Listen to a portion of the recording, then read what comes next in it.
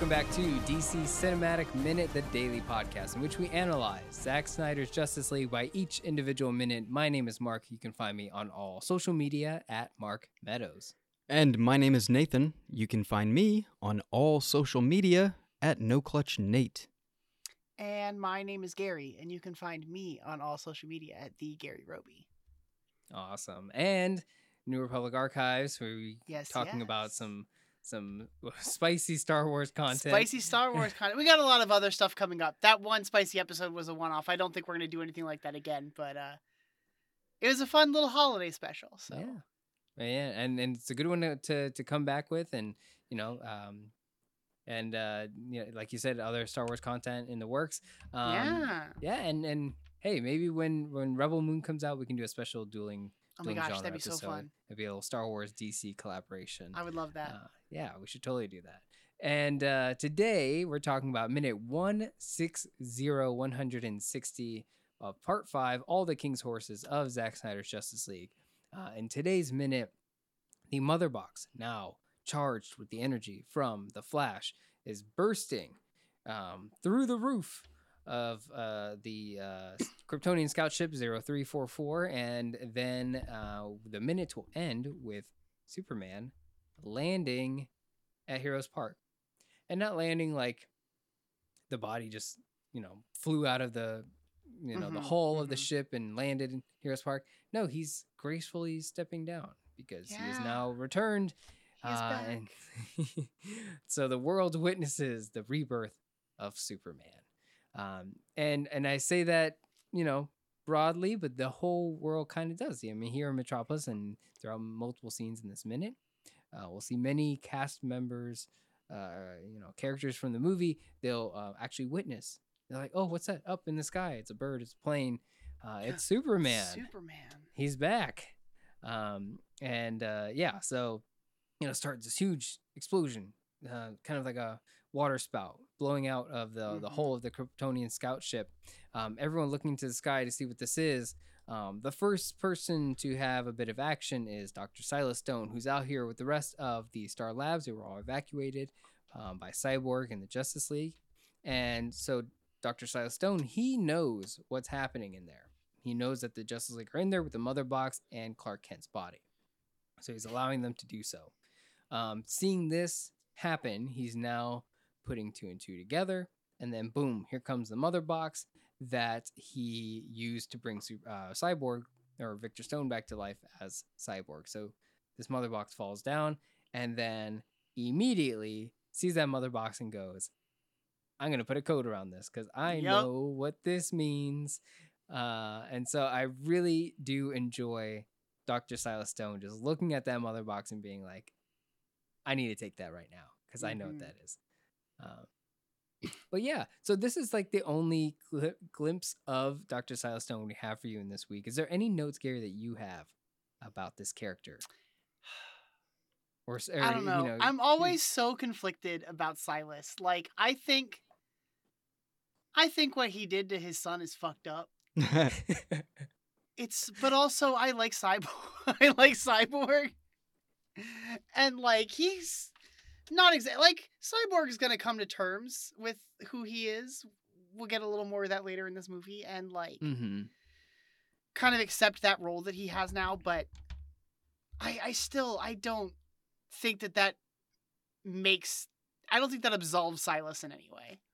Oh, good. I enjoy your input. So the story itself doesn't the whole conflict resolution of Cyborg in this story, in this Justice League, and with Dr. Silas Stone doing this to his son. First of all, being absent most of his life, and always obsessed with his work and stuff, and then Victor gets his son is accident. just a project to him. Like, it's fucked up, man.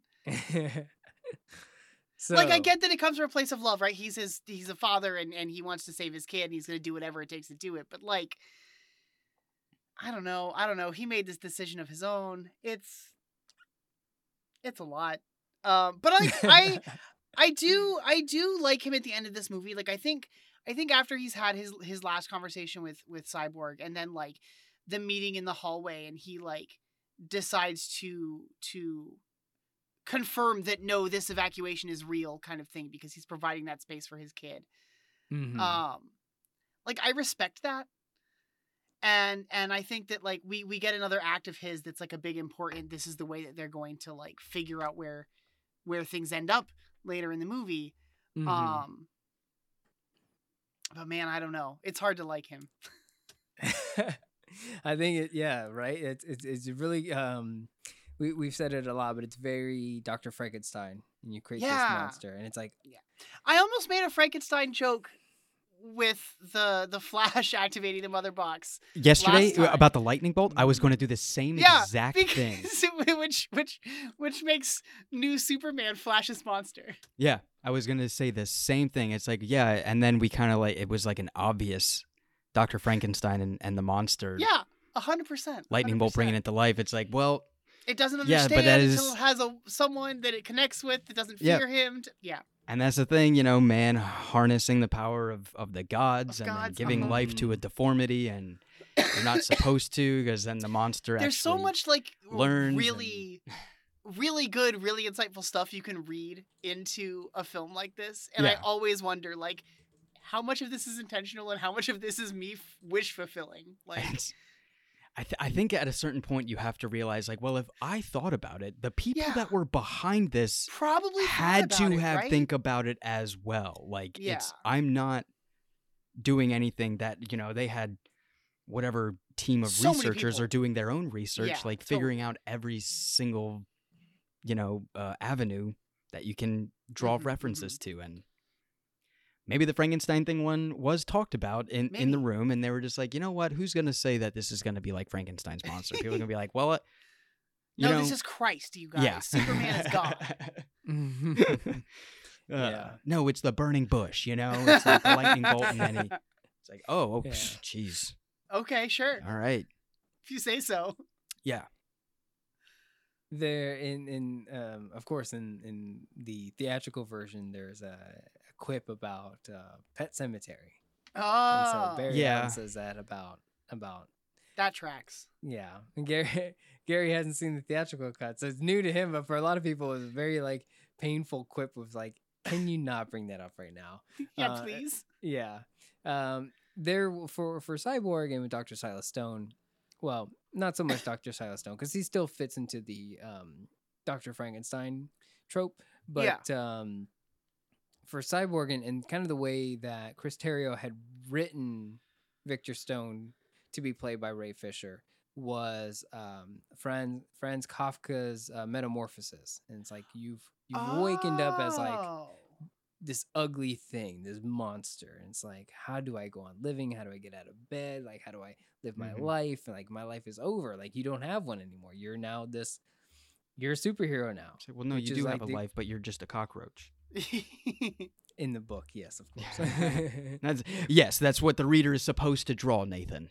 Yeah. But the it's very Doom Patrol, which is very ironic. Yeah.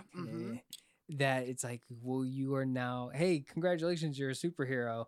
And it's like, I didn't want to be a superhero. I just wanted my dad to love me. And it's like, you're too bad. You're a superhero now. And it's like, thanks. I hate this. And this sucks. Yeah. And so he goes through this whole thing. It fast tracks it, but the Doom Patrol has more time to spend on it. The TV show, which is ironically Cyborg is in that show. Surprise, we do a podcast about that too. If you are just now listening to this, but yes, of course, we in Doom Patrol fashion, Cyborg has time to learn that it's not about the mechatronic part of him or being before the accident. It was that you wanted to be a hero all the time. And in this movie, he kind of goes that route as well, where he's like, 1, I'm not broken. 2, I'm not alone. And, that's like his thing. He's like, I'm not broken. I'm not alone. Who I am with this mechatronic parts on me now, it doesn't make me a monster. And just because I lost my mom and my dad, spoiler, is like, I'm not alone. There's always people around me because kindness will trump evil all day.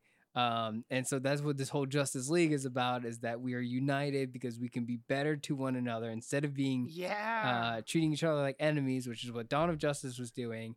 And so it's like, it's the cure to it that they were doing. And it's also what Bruce learns at the end of that movie. It's like, oh yeah, kindness is everything. I shouldn't treat Superman like an alien. I should treat him like a human being because he has the same name as my mother. And that's very kind. That's very humanizing. And it's like, and that's the magic of it. That's the beauty of it. But, so there's so much about Cyborg's story that bleeds into the rest of the story. And it's not just the Cyborg story, you know, imbued into the movie. It's that Cyborg story carries on what the other characters have been going through, and kind of encapsulates it. And so Dr. Silas Stone, yes, of course, he's a terrible person, but he's by design, right? And so it's like, well, we try to orchestrate the story so by the end of it, you can kind of forgive him. But it's like, it's also, it's hard. It's hard. It's a long, I think it's one of those things where it's like, it's a war, not a battle.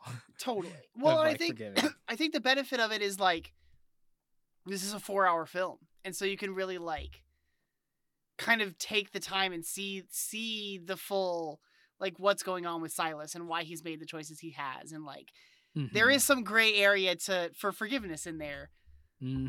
Because of like where his son ends up and everything. Yeah, exactly.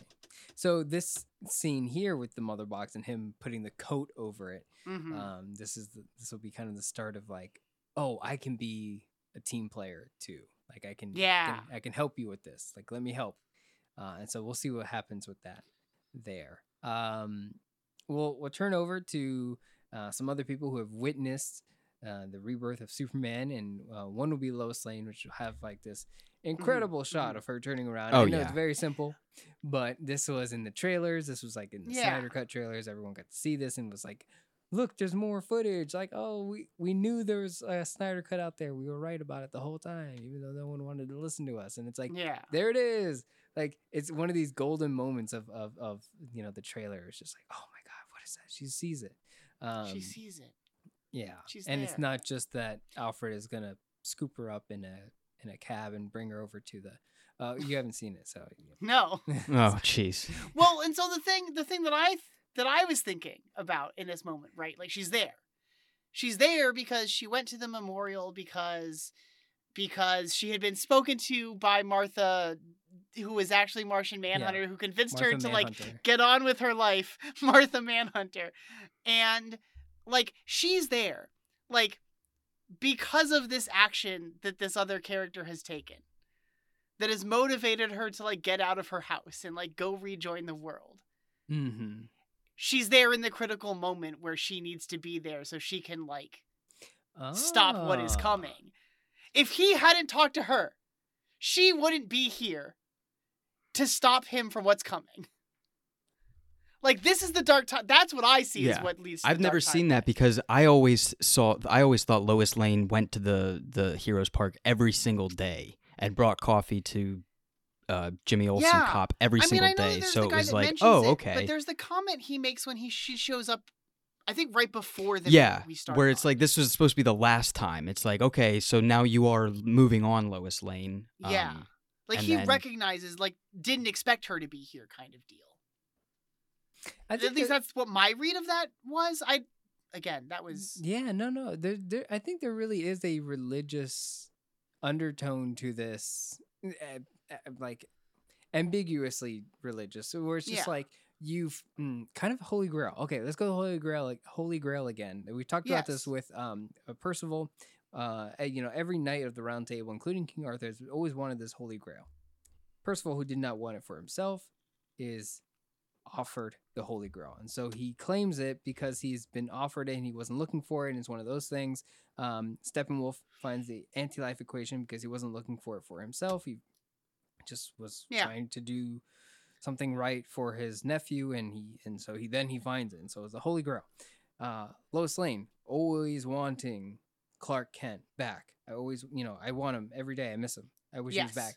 The moment she goes, I don't want him anymore. I just, you know, She decided to move on. I want to make him happy by being myself again.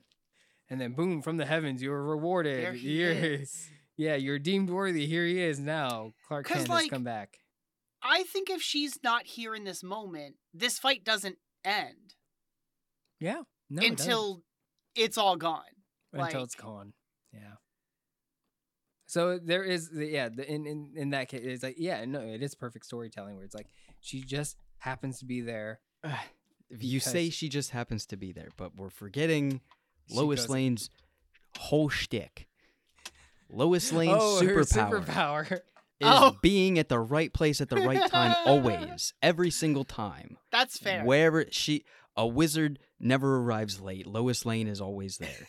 And it's just it. Like, so yeah, it's kind of, that's what, I don't know. I've never thought to question it, or I've never thought to look into, like, what if Lois Lane wasn't there? My mind never went there because it's like, well, she's going to be there. She's always going to be there. She always, That's it. Superman's involved. That tracks. She's there, It's a point. So it's really kind of incredible for me to realize that what Mark, you were saying as well, where it's like you're now rewarded with something you weren't really seeking, but you were, but you just didn't know it all along, kind of thing.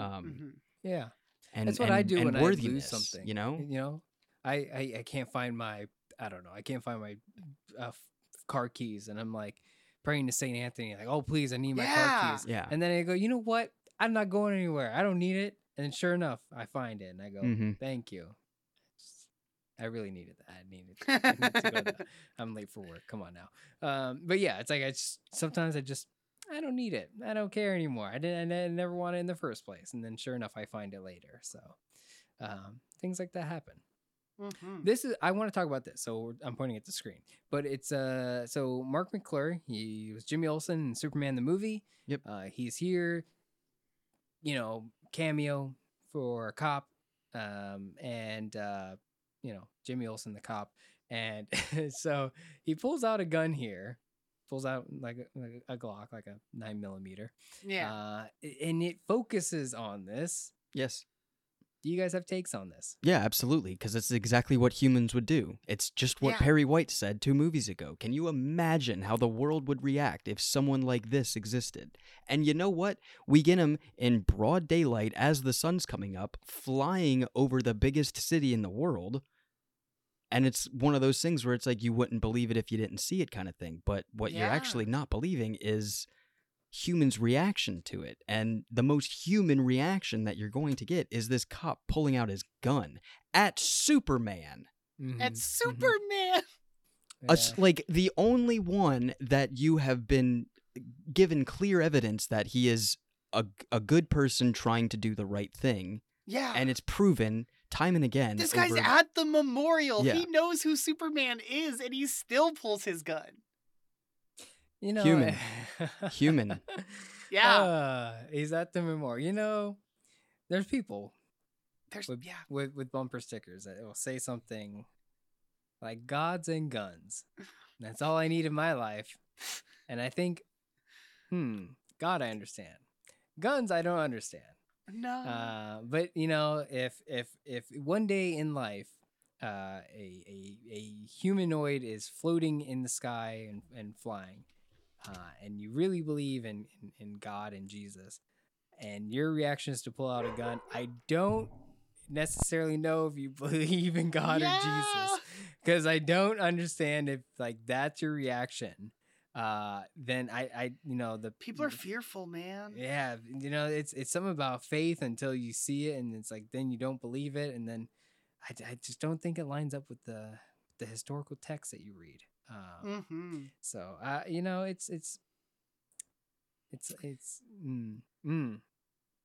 it's a tough one. His reaction is to pull out a gun when he sees the Superman. We went through a whole movie about this. And so I guess fortunately for him, he doesn't really instigate anything. That man's dead. That man's dead. That man's supposed to be dead. What's he doing up there in the sky right now? Yeah. Nathan, I think you're on mute. Sorry, I was on mute. It's like, but yes, you're right. He is dead. And you have seen that guy die. But you've also seen that same guy fly across the sky and save so many and create miracles. You know what I mean? Still, it's like I don't. that is divineness, and yet, what do you think you're scared? You're scared that it's just like my first thought is to get a gun. Ay, ay, ay. It's like makes you cringe. I mean, that's the fight of. That's like the fight of faith. Like faith is based in like salvation from fear. Yeah. It's I don't want to the say light in the dark. I don't want to undermine. Like, I grew up in a very religious household, and I have like left that behind. But that is like a thing that like I it is impossible not to like equivalate Superman with God or Jesus Christ or whatever. Like this Messiah, not this messianic figure. Yeah. Yes. And like, especially like you look at like stories of the Old Testament, like God is scary. Yeah, the Old Testament. Yeah, I think we've all been through that phase in our childhood. You know, and I don't know that it's necessarily like. I don't think that Christianity has ever gotten rid of that fear. Just as a whole, just in general. Like, that's why they behave the way they do, despite the fact that they preach. Maybe because it's more powerful than hope. Oh my God. How disgusting is that to think? Yeah, fear is a more powerful that's tool to use. Life that equation. is, yeah, that's well, when, like, he's the devil. Yeah. He's from Hell Planet. He's from Hell Planet. Yeah. He was cast out of Heaven Planet and given his own domain of Hell Planet. Hell Planet. You know? Like, and he's got his army of demons. Yay. It's but you're exactly right. I come from a religious background as well, and it is. We all do, yeah. Yeah, we all do. So that's why I'm not trying to be harsh or anything. It's just more so like we're not doing what was actually written down in that book, and that is supposed to learn from the lesson. Like, it's already there. Why does it take us so long to learn from this shit? Yeah, I have no we're idea. Still othering the people that like Jesus in the Bible tells us to take care of, like the poor and the weary and the whatever. Like, all of the destitute and downtrodden are supposed to be seen as Jesus as well and treated well. And so if you have an actual godlike figure show up, that's way more of a threat than the people on the streets. Yeah. Yeah, it's fucking. When we first started this Movies by Minute, and there is the opening scene of Wonder Woman at the Old Bailey. And I can't remember exactly what the Old Bailey said. And it said something along the line like, protect the children and the poor and punish the wrongdoer. Like, says along those lines, something like that. People across seas are yelling at us. Sorry. Yeah. Defend the children of the poor and punish the wrongdoer. And I was always thinking about the children of the poor. Specifically, defend the children of the poor and punish the wrongdoer. That's what it says on the Old Bailey. Just on there in real life. It's still in real life, not just a movie. But it says that there. The bad guys are walking in. They're gonna go shoot, mass murder a bunch of kids, and then Wonder Woman shows up and like kills these dudes and like knocks them all out. And then people are just like, Wonder Woman just killed all those people. It's like, yeah, they were about to shoot kids. Like, I think it's okay. Anyways, but the reason that is said here is because it's not like Superman is like a Viltrumite. It's not Omni-Man or anything. Like we have to come back to. I think that's what it is for us as pop culture people. It's like we always think like of the negative image of the Justice League. Like, you don't ever see like negative images of the Marvel heroes. You always just see like the Justice League like turned over, like whether it's the Boys or Invincible or anything else. It's like you always see, or Injustice too, Injustice as well, is that there's always Superman is here, but he's evil. Like, oh, be afraid of Superman, he's so powerful, scary. And it's like the DC movies are trying to take back, it's like he's here. He is very godlike, but he is a nice person. Yeah. He is all good and all powerful, and you have to believe that he's both. Like, you cannot stop. And of course, Lex Luthor, who's the villain, he's a villain for a reason. He's saying, like, you cannot be both. And it's like, he is both, because this is the DC universe, and we really like Superman, and we want to stop the idea that he's just Homelander or Omni-Man. Like, cut it out. Like, he's a good person. And of course, he's going to have a little I think temper tantrum here. I think the thing that DC has to contend with is what Nathan was saying minutes ago about, like, these are gods among men, right? Like, the Marvel characters feel way more grounded in, like, science. The stories are about, well, they're people first. Yeah. Mm-hmm. Right? Yeah. Whereas, like, these are embodiments of, like, ideals almost. There's, like, an elevation that has happened among these characters. I don't think anyone in I would be hard pressed to find someone in the Marvel universe I think could stand up against Superman. Like, he is so much more of a deity figure than what you typically get in like the Avengers. Yeah. And I think they are tapping into, like, archetype in a way that other characters don't. Very, very much so. Yes. Yeah, it really is. And that's another thing. It's like, this is what you want to attribute these. You're not supposed to be looking at the comic books as, like, bright and colorful and people in their, pajamas and wearing underwear outside their pants and saving cats out of trees. It's like, no, I like Superman, but it's like what Superman stands for. Like, that storytelling is what I like. That is a heroic story. And I'm supposed to take that story and apply it to my person in my life. I'm not supposed to go and jump off of a building with a towel around my neck thinking that I can fly. It's like, no, the idea, though, that this being saw something so great in humanity that he wanted to, one, be just like us and not be fucking, like, bullied about it, and two, protect all of us all at once at every single time, always when he is living. As long as there's a breath in that person's body, he wants to protect everything that exists on this planet. It's like, that's heroism. That's it. That's your idea. Carve that and chisel that into marble, because that's exactly what humans thought of when we were like, we need saviors, we need people to look up to, we need heroes. It's like, boom, bingo, there you go, you got it. There's the Messiah. It is the most idealized version you could get. Yeah. And that's what I really enjoy about these types of storytellings and just comic books in general, in DC mainly, because it does tap into that idea of not just an episode of the Tony Stark show. It's not just a thing that is happening in 2023 that Tony Stark is doing. It's like, no, that's fine, because you can reference something in 1970 when Tony Stark did something cool, and it's like, yeah, that also is cool. But, like, what does he represent? Does he represent hopefulness? Does he represent the sun will always come up after the nighttime? Like, that's the storytelling. That's the fireside talk that we're going with stories, I've never really, like, considered it as, like, one of the core differences between the two major comic book, like, whether it be franchises or just, like, publications in general. But, like, I think Marvel has always wanted the characters to be so grounded that, like, anybody could see themselves behind the suit. Like, that's the Spider-Man thing. Exactly. Right? Anybody could wear and that is inspirational. Absolutely. But that is not what DC's doing. Right.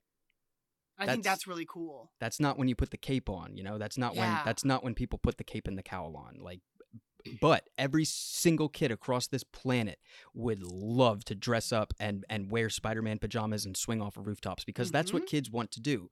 You're exactly right. So take that and make Spider-Man for kids and give them ambition, and I think that's really teach cool. them friendship.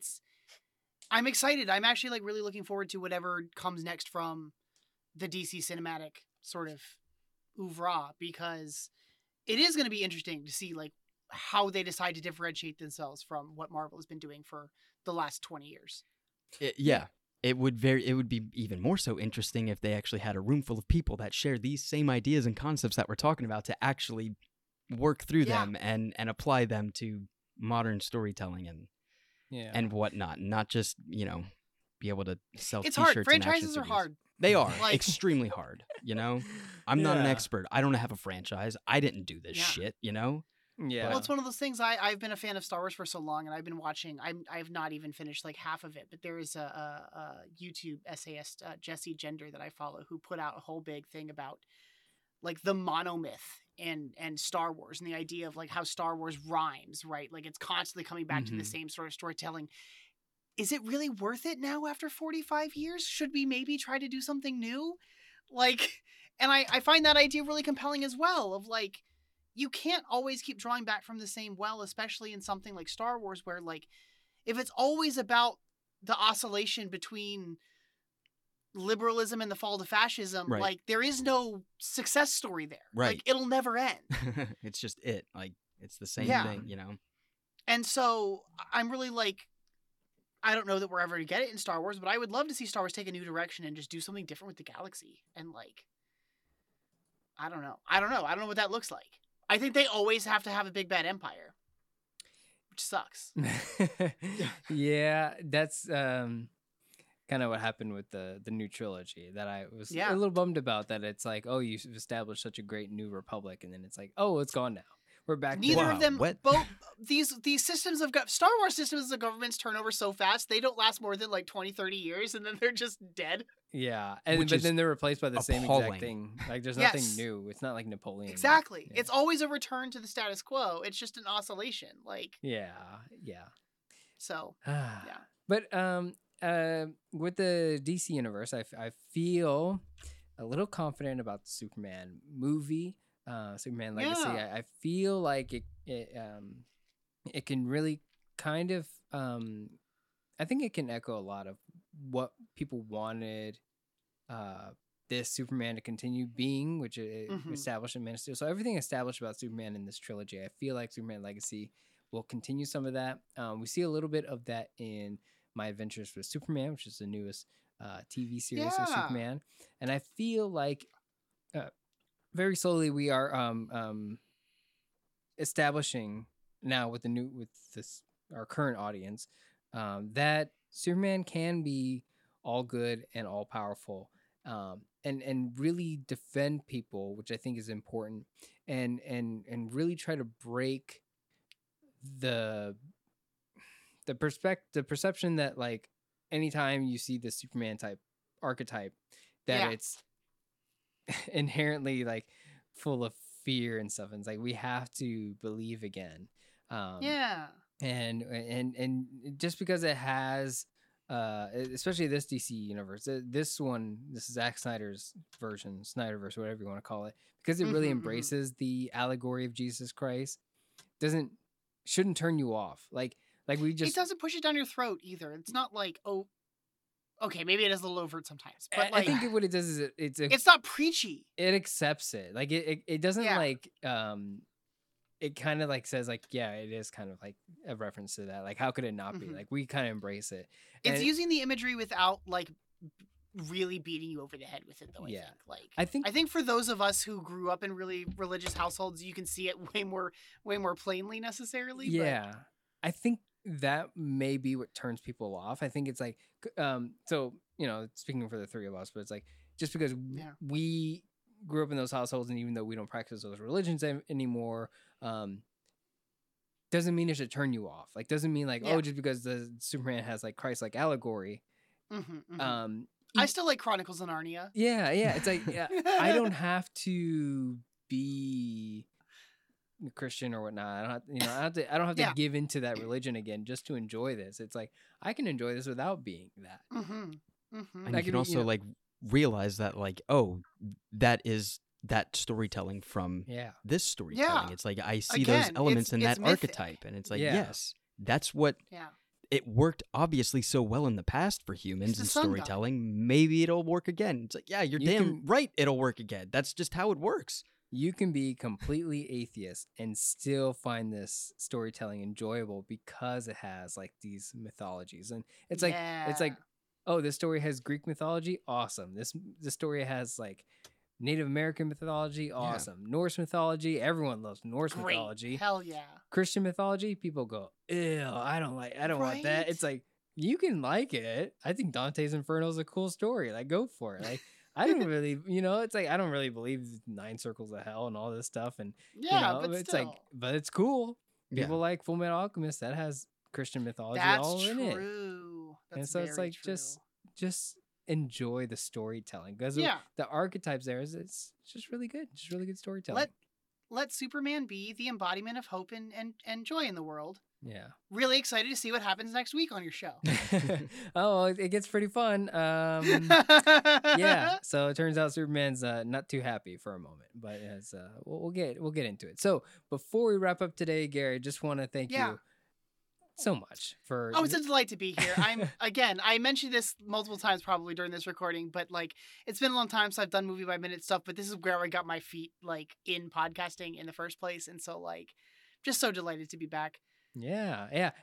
Kind of doing guest spots. That's fun. Thank you. Yes, we'll definitely have to return again. We should do something for Rebel Moon.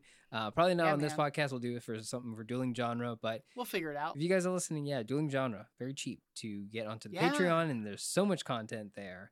A lot of exclusive podcasts that are just on the Patreon and like series of it, like not just one-offs or anything like that, but like lots of content on there. Go check out Dueling Genre tonight. They drop every week with new news and trailers and what's going on in pop culture, and that one's always very fun to be on. Yeah, if you guys like those like news drops of just like what's the newest drama stuff happening in Hollywood and trailer talks and all that, Dueling Genre tonight. Sometimes we guest on it.